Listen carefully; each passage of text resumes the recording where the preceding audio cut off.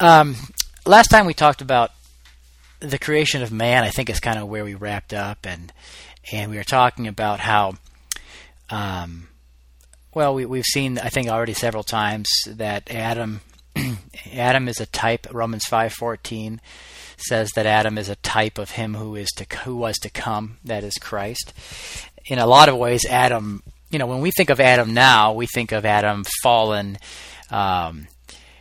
filled with the nature of sin, governed by the nature of sin, and expressing death. But and that's what Adam came to be. But when Adam was created, before sin even entered the picture, there's a lot of ways that God created him to be a picture of what he was going to accomplish in his Son. And I think that's what Paul's talking about there in Romans 5:14. But in a number of other scriptures that reference Adam as well, we can see that that's how the New Testament authors understood Adam's existence. Adam, you have to remember that sin entered into the first.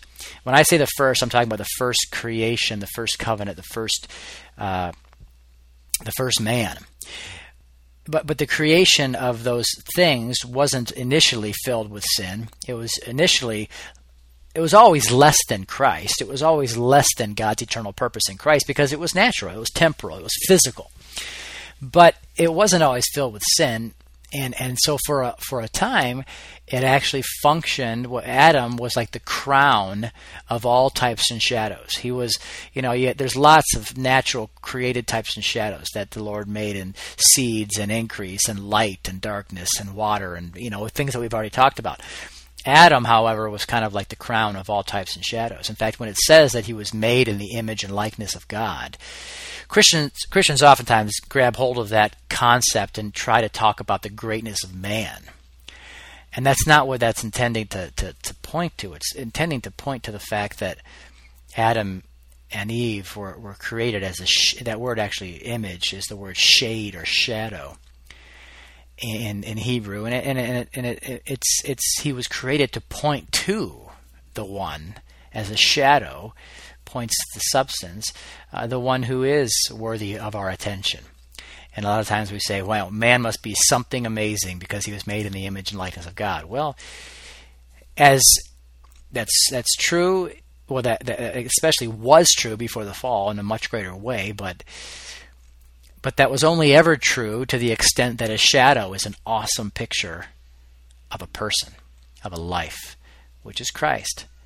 We shouldn't use that scripture to talk about the dignity and awesomeness of humanity. We should use that scripture to talk about the dignity and awesomeness of the one that Adam pointed to. And anyway, I'm off on a tangent already, but we see in a number of scriptures that Adam and the garden story is dealt with in the New Testament as a picture of spiritual reality. God created a natural creation. He put a natural man in that creation that was a picture of Christ. He actually made the natural man out of the creation. He made him from dust, so that you see, he made him from earth. And so that the natural creation, you can see it's kind of summed up in a man.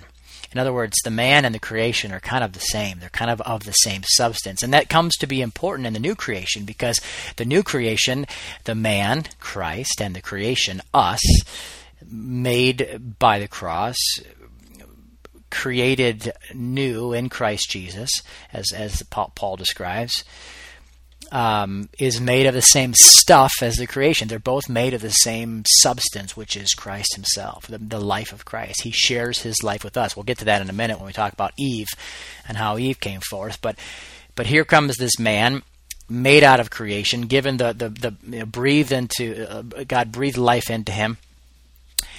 And he has a very specific purpose, and I think we kind of wrapped up with this last time. Honestly, I don't remember, but talking about how he was given dominion, and he was supposed to establish his kingdom in the earth. In fact, the language is multiply, fill, and exercise dominion over, and that is awesome kingdom language, because that's exactly how God establishes his kingdom in you. He multiplies his seed in your soul. He fills up your soul so that every corner of his land, which is your soul, filled with his seed, his nature, his life, and then in so doing, he exercises his government, his dominion over his own kingdom, his own body, his own land, his own city, whatever language you want to throw in there. That's what Adam is. That's part of the picture that we see. That's part of the way that Adam was a picture of him who was to come. And we talked about, let's see here, what do I have here in the notes from last time?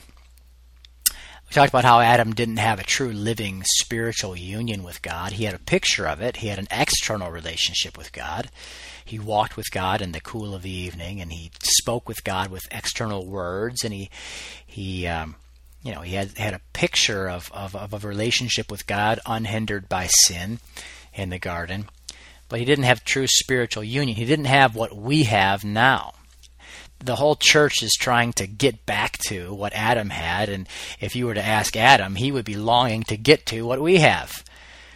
Because we have Christ, the living Word, actually living in our soul, establishing his paradise, his dwelling place in the very in the very temple of your spirit-born, newly created soul. And it's silly for us to long to go back to an external physical relationship of walking with God in the garden, when God, through Jesus Christ, has not only fulfilled that picture, but he has moved into his new temple, which we are. And okay, so I think I talked about Adam and how I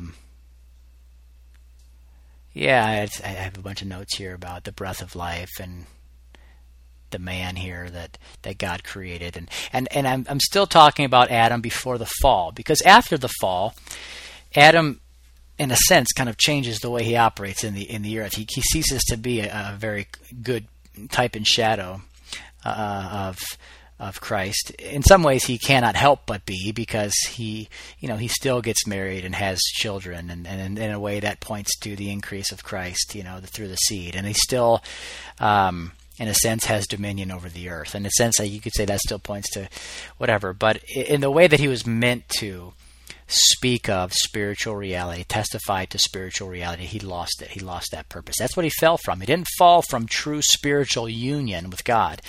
He fell from his purpose, which was to testify of the one who was to come. But before that even happened, God gave us a whole bunch of these pictures of his eternal purpose. And it's important that we notice that these pictures come to us or shown to us before sin even entered the picture. The reason that's important, and I'm getting way ahead of myself here, but let me just say this real quick while it's on my mind. God is showing us pictures of his eternal purpose, a seed, an increase, a kingdom, filling the earth, one with the earth, whatever.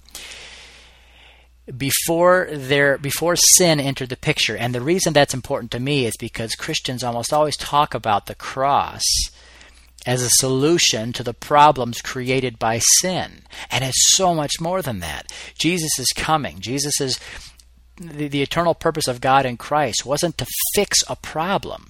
God had an eternal purpose in Christ before there even was a before there even was a problem, before there even was sin.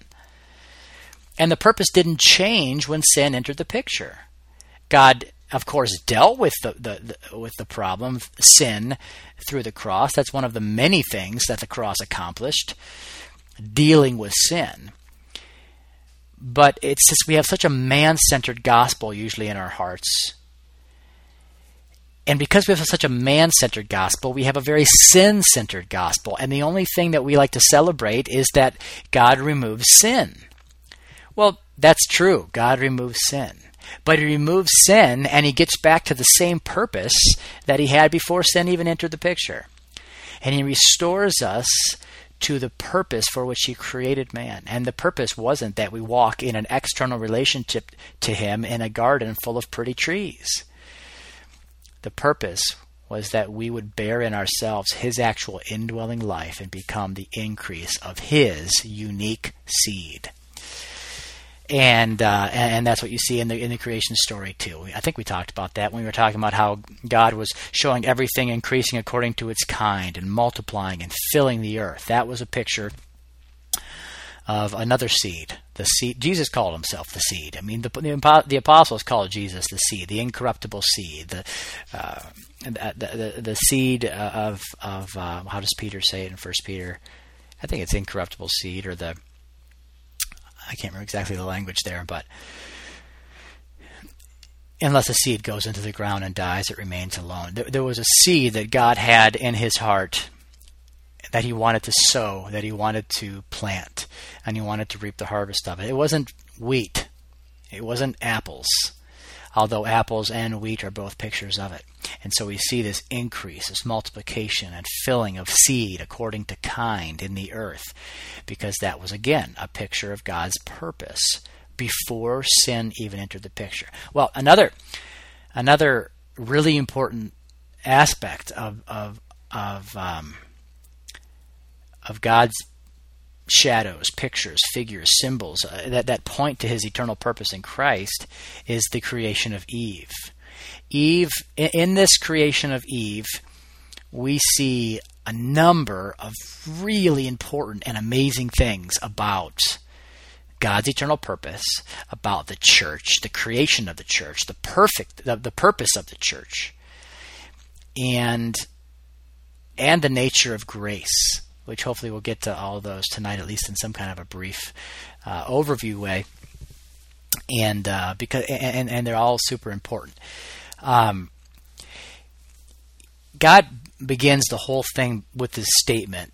He's looking. You have to notice there's this statement that kind of it just kind of seems out of place with everything that has happened in the first two chapters. God is looking at making things and saying it is good, it is good, it is good. He makes this, it's good. He makes that, it's good. Light shines, it's good. Water separated from earth, from the dry land, it's good, it's good, it's good.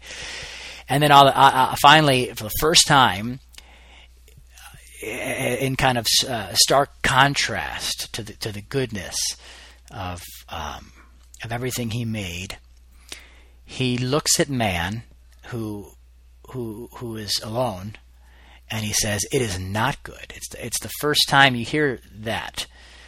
It's not good because it's evil. It's just not good that man is alone. That's what's not good. He didn't create an evil man. He created a man that he didn't want to be alone. In other words, not.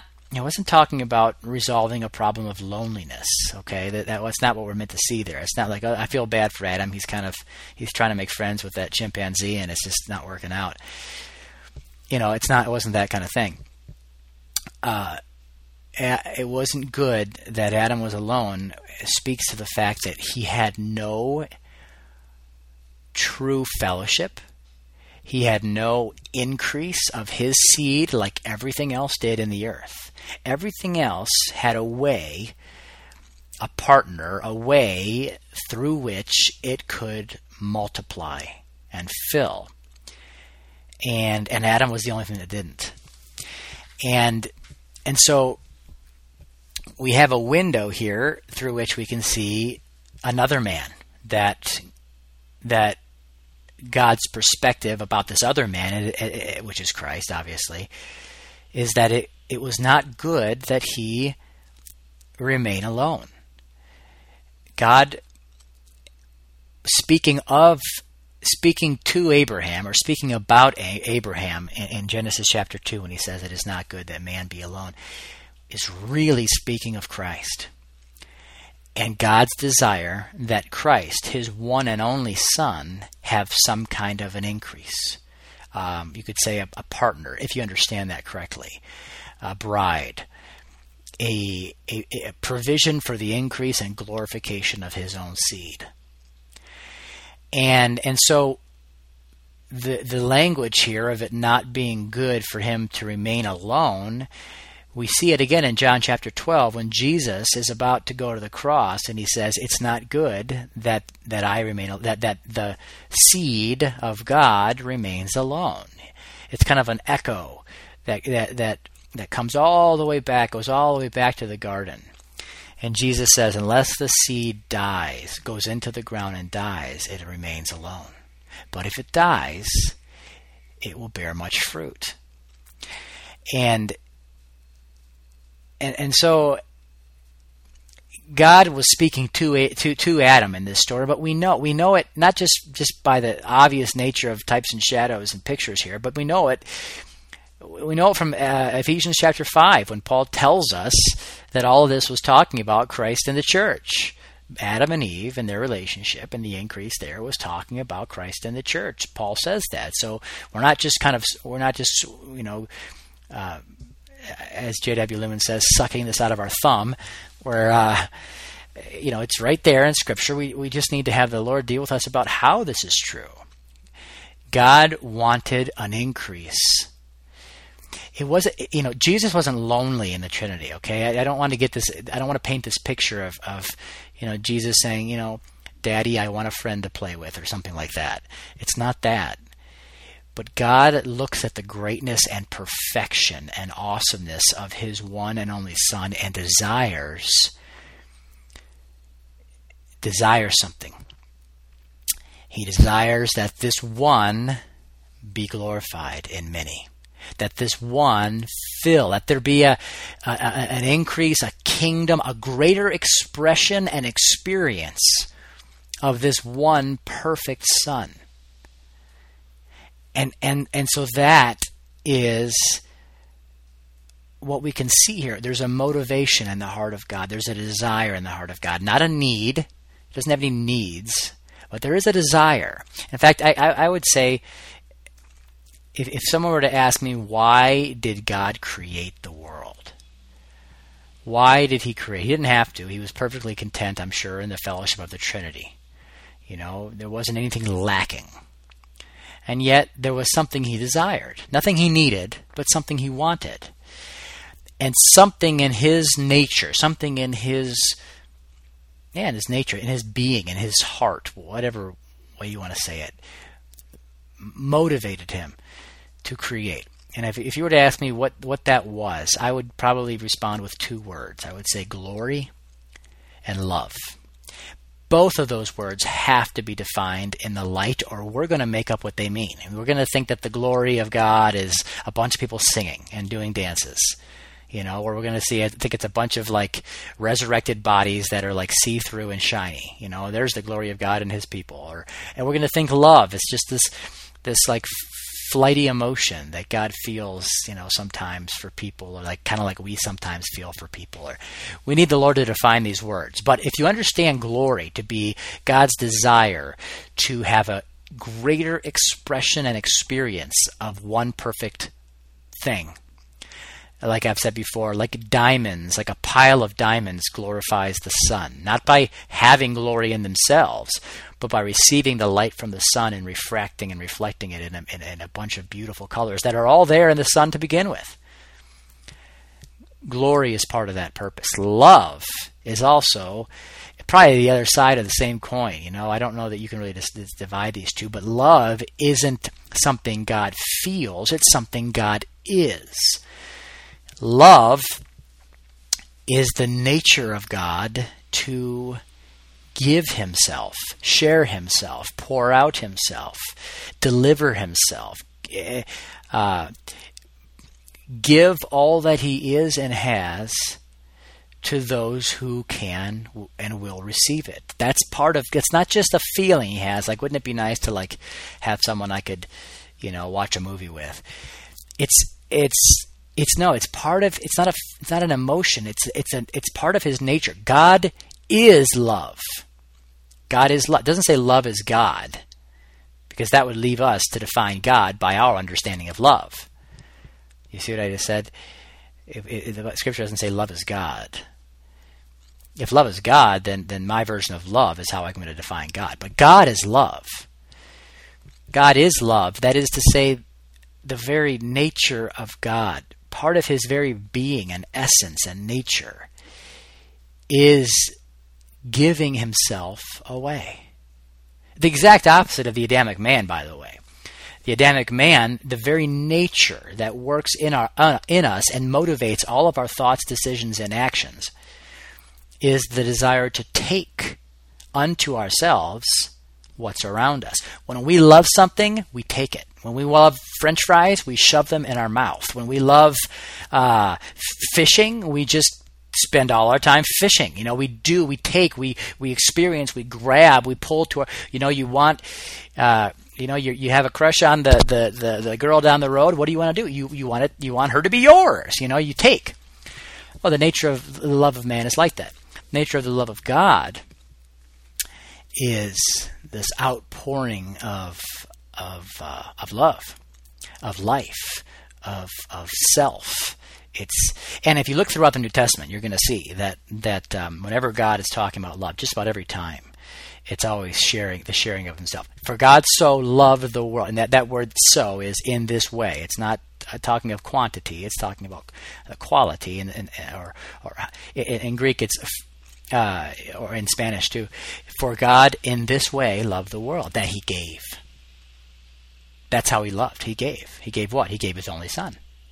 And if you look through all the verses about love, you'll see that. Even in Jesus' description of God's love for him, the Father loves the Son and has delivered all things into his hands. The Father loves the Son and has shown him all things that he is doing. That was Jesus' understanding of the love of God too. He's sharing everything with me. And in Christ, the love of God is yours in Christ. Nothing can separate you from the love of God in Christ, because in Christ you become the recipient of all that God gives and has. And why am I talking about? Oh, because the reason that God said it is not good for man to be alone is because I believe in his very nature and being there is this constant moving, I don't know, I want to say desire, but that sounds too light, I guess. Desire, moving motivation for glory and love. And so he creates. He creates out of nothing. He creates so that there could be this thing created. Call it a people, call it a kingdom, call it a bride, call it a church, call it a harvest, call it a city. An eternal city that's 1,500 miles cubed, Call it whatever picture that we see of it in Scripture you want to. But what is it? It's a created thing. Something that wasn't with God in the beginning, but that comes out from God, comes back to God with this express purpose, bearing in itself his increase, his glory, and receiving in itself his love, that is to say, the outpouring of himself. If you can see what I just said with a little bit of light, it's the most amazing thing in the world that God created to share himself with a creation and thereby glorify himself through a creation. But we need to understand what all of that means, because you can take everything I just said and totally carnalize it, atomize it. You can make it centered in man. You can make it about my giving glory to God. You don't have glory to give to God. The same way a diamond doesn't have glory to give glory to the sun. It receives glory, it bears glory, it shows off glory, but that glory comes from the sun. That glory comes from God, works in you as the increase of God, and is refracted and reflected back to God as his own increase. You have nothing that God wants except the increase of his Son filling your soul, which is also your greatest good too. It's not like he's just using you as a means to an end. He's actually loving you by pouring out himself in your soul. You get to experience all of it. But don't make the mistake of thinking that in our fallen Adamic carnality, God wants to just sit back and enjoy our songs, or wants to just sit back and just experience our emotions of love for him. He doesn't want that. That's exactly what he crucified, actually. Adamic emotions, fickle emotions that only love God because you love yourself. And you love what God does for you in your own mind. They love the golden calf, but it was a figment of their imagination. I mean, it was real, but it came out from their imagination. Anyway, I'm all over the place tonight. Sorry. So God looks down and I'm going to try to bring some of what I just said into a clearer picture when we talk about the bride here, or the wife, Eve. But I believe it's for these reasons that God says it was not good that Christ be alone. It was not good that Adam be alone, which was another way of saying it is not good that my one seed abides alone. I want a harvest. I want an increase. I want the one perfect Son to be glorified in a million little diamonds that both receive and experience and enjoy the outpouring of His life and cause it to be glorified and increase in a kingdom, an eternal kingdom. So, okay, the creation of the church is what we see in Adam and Eve. There was no, as we said, there was no provision for the increase of the first man. There was nothing of like kind. God looks around, or Adam looks around the garden, and there was nothing that he could join to himself. I one time heard my brother say he couldn't just put lipstick on a gorilla and call it close enough. I liked that when he said that. But that's true. And that's important. The whole point there was that there was nothing there was nothing that was made that could join itself to Christ. Nothing. There wasn't anything good enough to become the partner of the eternal Son of God.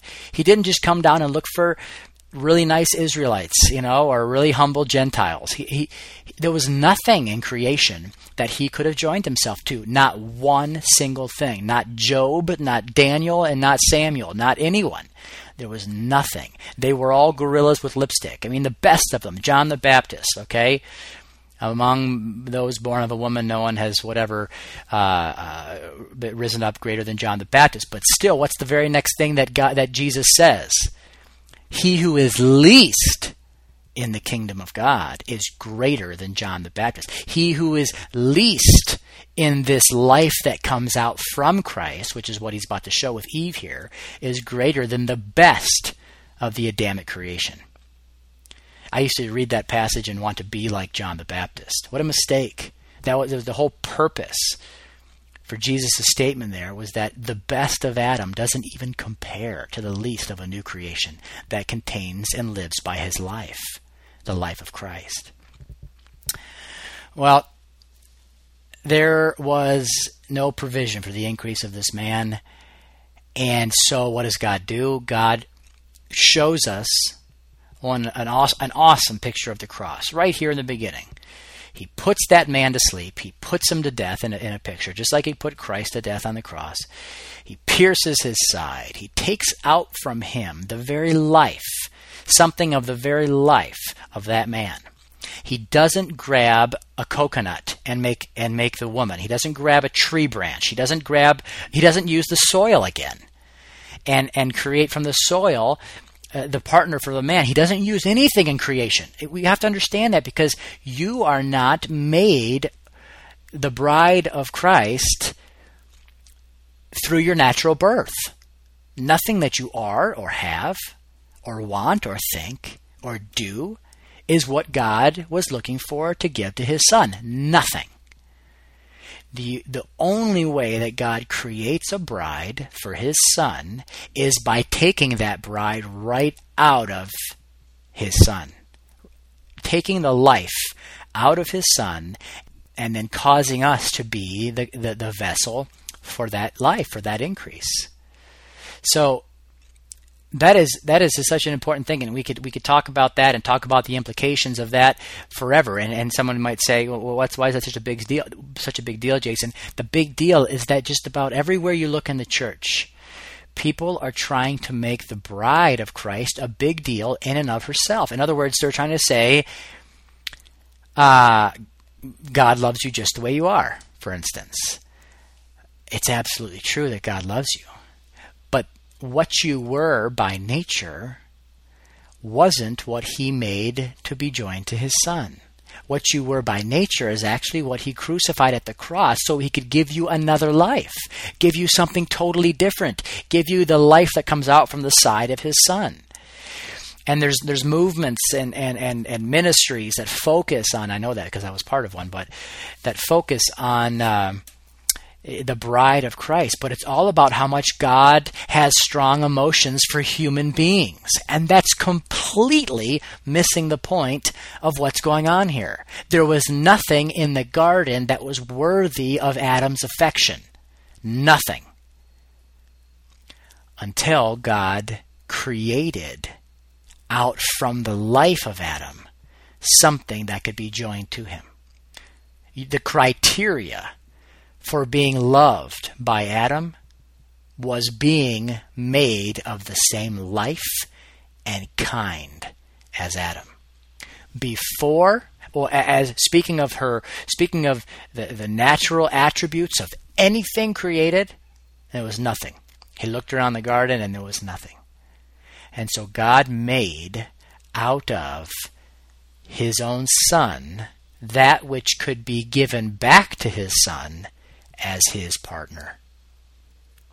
And I hope that is really clear, because it's really clear in Genesis. He couldn't have made it more clear. In fact, as soon as Adam wakes up from his death, burial, and resurrection, and type in shadow, his profound sleep, the very first thing he says is not, look at this attractive female. I wonder where she came from. You know, I like her. It was, she is bone of my bone, flesh of my flesh. And in fact, that's why she's called woman, because woman means out of man. That's the whole purpose of the name. Woman is out of man. In fact, when God creates man, it says he creates them male and female and calls them man. He called them by one name because they were one life. He called them one thing because they shared one life. And if you don't see that, and if you don't see the importance of that, you're going to think that God is loving flesh, that God has set his affection upon the very thing that he has crucified with the cross. You're going to think that you, who you are naturally in the flesh, because of your own personality, your own commitment, and your own emotions, you're going to think that's the object of God's desire and affection, and that's going to depend on you. So you better be a really good boy or girl, because you might mess up God's love for you. And maybe when you're there at the conference and you're crying and you're raising your hands and you're singing pretty songs to Jesus, you can actually make yourself believe that he loves you. But when you're back in your house and you're acting carnal with your kids or whatever, and you're seeing the darkness of your own soul, it's going to be really hard to believe that you're the object of God's affection. Because either way, you're basing it in what you are in the flesh. You're basing it in the wrong man. You're basing it in the wrong life. You're going to think, and you're going to try to hold on to this idea of the love of God. God loves me. God loves me. God loves me. If I say it enough times, I'll believe it. I'm going to quote this scripture. I'm going to memorize it. I'm going to just walk around and saying God's heart is ravished for me or whatever until I believe it. It won't work. Because the nature of God's love for you isn't seen, known, or defined in what you are in the flesh. It is seen, known, and defined in what God has given you of himself. So to know the love of God, you have to know the Son of his love. To know your acceptance, you have to know the beloved who is accepted of God, in whom you are accepted. To know the greatness of this relationship, you cannot base it on what you bring to the table. Or you're going to be spending the rest of your life trying to convince yourself in your natural mind, because of your natural characteristics, attributes, and determination, that God loves you. I get a little bit passionate about that because I spend some time doing that. And yet, for those who see that the love of God is the giving of his life, and that I receive the love of God by sharing in the one who is the beloved of God, and that nothing could separate me from the love of God because I am in Christ and he's not relating to me according to my flesh, but according to the new life that he took out of his side, well then that can become a living, daily, unchangeable, unthreatenable, undoubtable reality. You can actually, as Paul says, not be blown around by every wind of doctrine, but rooted and grounded in the love of God in Christ Jesus. Not a mental, emotional confidence that God has certain feelings for you in the flesh, but a spiritual awakening and realization that everything that God has and is has been poured out to you by the Spirit that lives within you. That's what Paul says in Romans 5. Romans 5:5, that the love of God has been poured out in us, in our hearts, it says, poured out in our hearts by the Spirit that He has given to us. Let me put it in Genesis chapter 2 language. The love of God has been given to you when God reached into His own Son's side, took out the life of the only one in the garden that had that kind of life, and put it into your soul without measure. And then qualified you by doing so to be joined forever to the one whose life you're sharing. Now, if that becomes your knowledge, understanding, and experience of the love of God, you can't shake that. You can't change it. You can't doubt it. It's not based on you.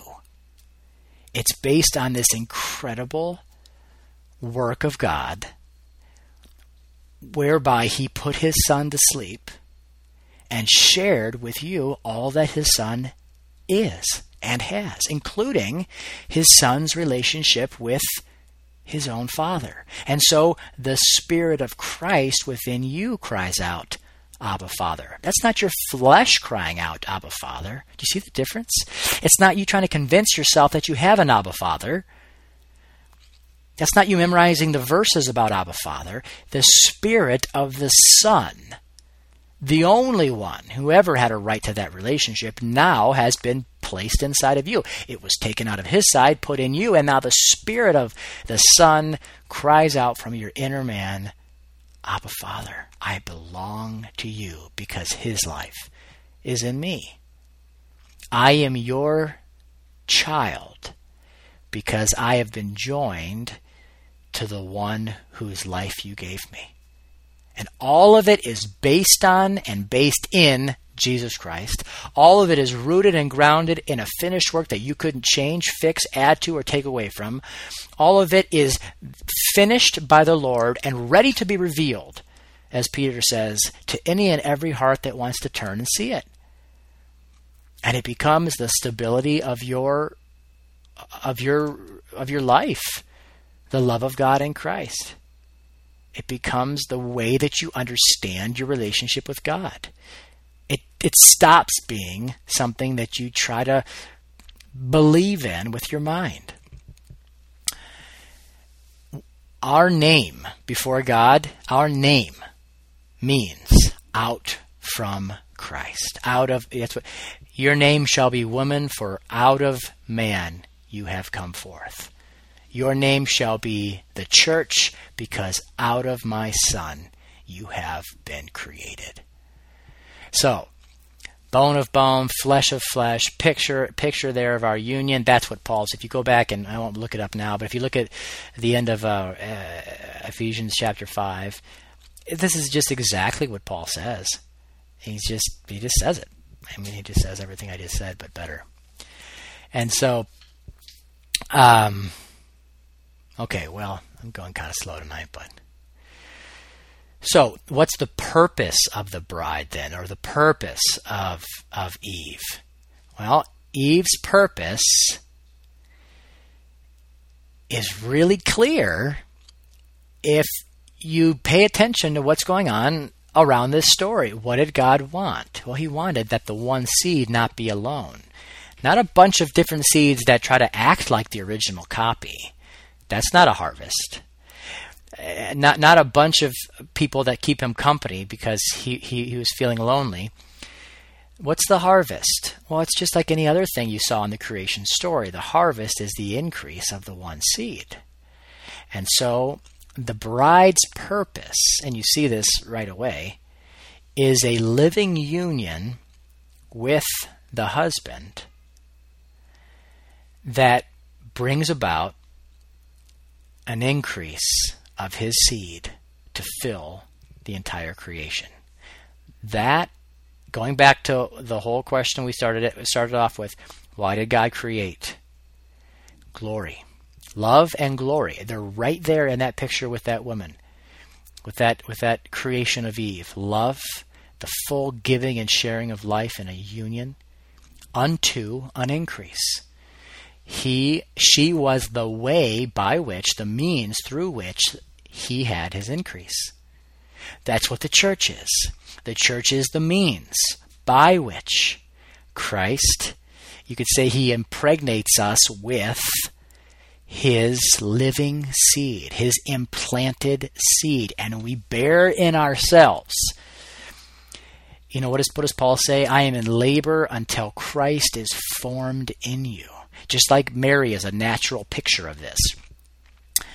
That the living Word of God came into her and she bore his increase until there was an appearing of the Son. Until there was a formation and a coming forth of that which was growing up inside of her. Christ formed in you. The seed of God, James says, the implanted seed of God. That what does it do? It saves your soul. It transforms your soul. It changes you into the image of the growing seed. And those who are hungry will feed on that increase in you. It's just like John the Baptist. He was in Elizabeth's womb, and Mary was still carrying Jesus in her womb, and John the Baptist, a man hungry for the Lord, leaps in the womb of Elizabeth upon hearing the voice of Mary. That's what it feels like when you get around people that are looking for the seed that's growing in you. It's like the guys on the road to Emmaus. Did not our hearts burn within us as he opened up the scriptures and declared himself to us, And, that's John the Baptist doing a little, fetal backflip or something in the womb there. That was weird. But anyway, what's the purpose of the bride? The purpose of the bride is a union of life with the bridegroom through sharing life, through sharing the one life, not bringing her life and adding it onto his life and the two make a nice little mixture. Okay, that's not the picture.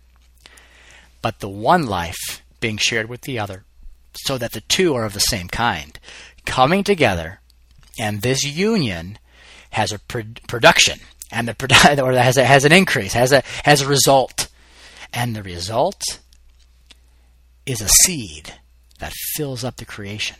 Now, shortly after this, we know that Adam fell, or in the next chapter it talks about how Adam fell, even before they produced the increase of their kind. In fact, when they start producing the increase of their kind, it says very, very plainly, I think it's in Genesis 5:4, that we'll get to it, but that Adam and Eve had a son in their own likeness and in their own image. And so they kind of lost the image of what they were meant to bear, the image of God, the type and shadow. But what I'm saying is that even though the seed that eventually came forth from Adam and Eve was a corrupted seed, was a seed that didn't any longer bear the image of what was supposed to fill the creation, and yet that all that happened after this story that we're talking about. Before sin even entered the picture, God's purpose was glory and love. Love and glory. Union and increase. Whatever way you want to say it. The creation of a bride by the life of his son. We don't get to be Jesus, but we receive his life and are joined to him. And what's the purpose? Well, that the new creation is absolutely filled from corner to corner with the increase of this one incorruptible seed. I'm basically out of time, but this picture of the bride, it comes right here in Genesis chapter 2. and it reappears, but it reappears throughout Scripture, always pointing to the not pointing to the Adamic counterfeit, selfish love that some people read some of this bride language, or they read the Song of Solomon or whatever, and they think it's talking about natural love or something. Why would God talk about that? Seriously. It's, in Isaiah, or not just, you go way back to Genesis, the relationship that you see with one good picture is Isaac and Rebecca. But in lots of relationships, in Jacob and Leah, and then Rachel, there's pictures of this relationship and the purpose for this relationship. Give me seed or else I die, Rachel says. Produce an increase through me or I have no purpose. And that's how Sarah saw her life too. And out from the dead womb of Sarah, as I think that was another class. That was Hebrews. Comes forth this life. But then there's awesome prophetic statements about the fulfillment of this reality in the prophets, in Jeremiah, in Isaiah, and then there is statements in the New Testament all the way to the end, all the way to Revelation, the bride. In fact, the bride is right there at the very, very end of Revelation, desiring the increase of the Lord's kingdom.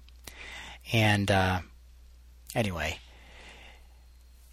let's see here if I have anything else. I'm going to stop before I get to this, how this story paints a picture of grace. And we'll pick up with that next time. But I hope you see why it's important that this happened before sin. I hope that makes sense to you, because almost always, if you pick up a book about the cross, or you pick up a book about God's purpose, or you pick up a book that even has anything to do with what God wants, it almost always has to do with fixing the problems created by sin. And I just think that's so sad, because before there even was sin, there was a purpose. And yes, the cross restored the ability to bring that purpose to its fulfillment in Christ. Absolutely. But fixing problems created by sin was not the purpose. It was a means to the purpose, and the purpose is shown to us right here before sin ever came into the picture. It was the glorification of the man who was a picture of Christ, by filling up a creation, by giving himself through death, giving his life to another, joining that other to himself, producing an increase of his seed that fills up a new creation. It's all right there before there was a single problem to resolve. So I'll stop with that, stop the recording here, and if there's comments or questions, then as always, let's talk about them.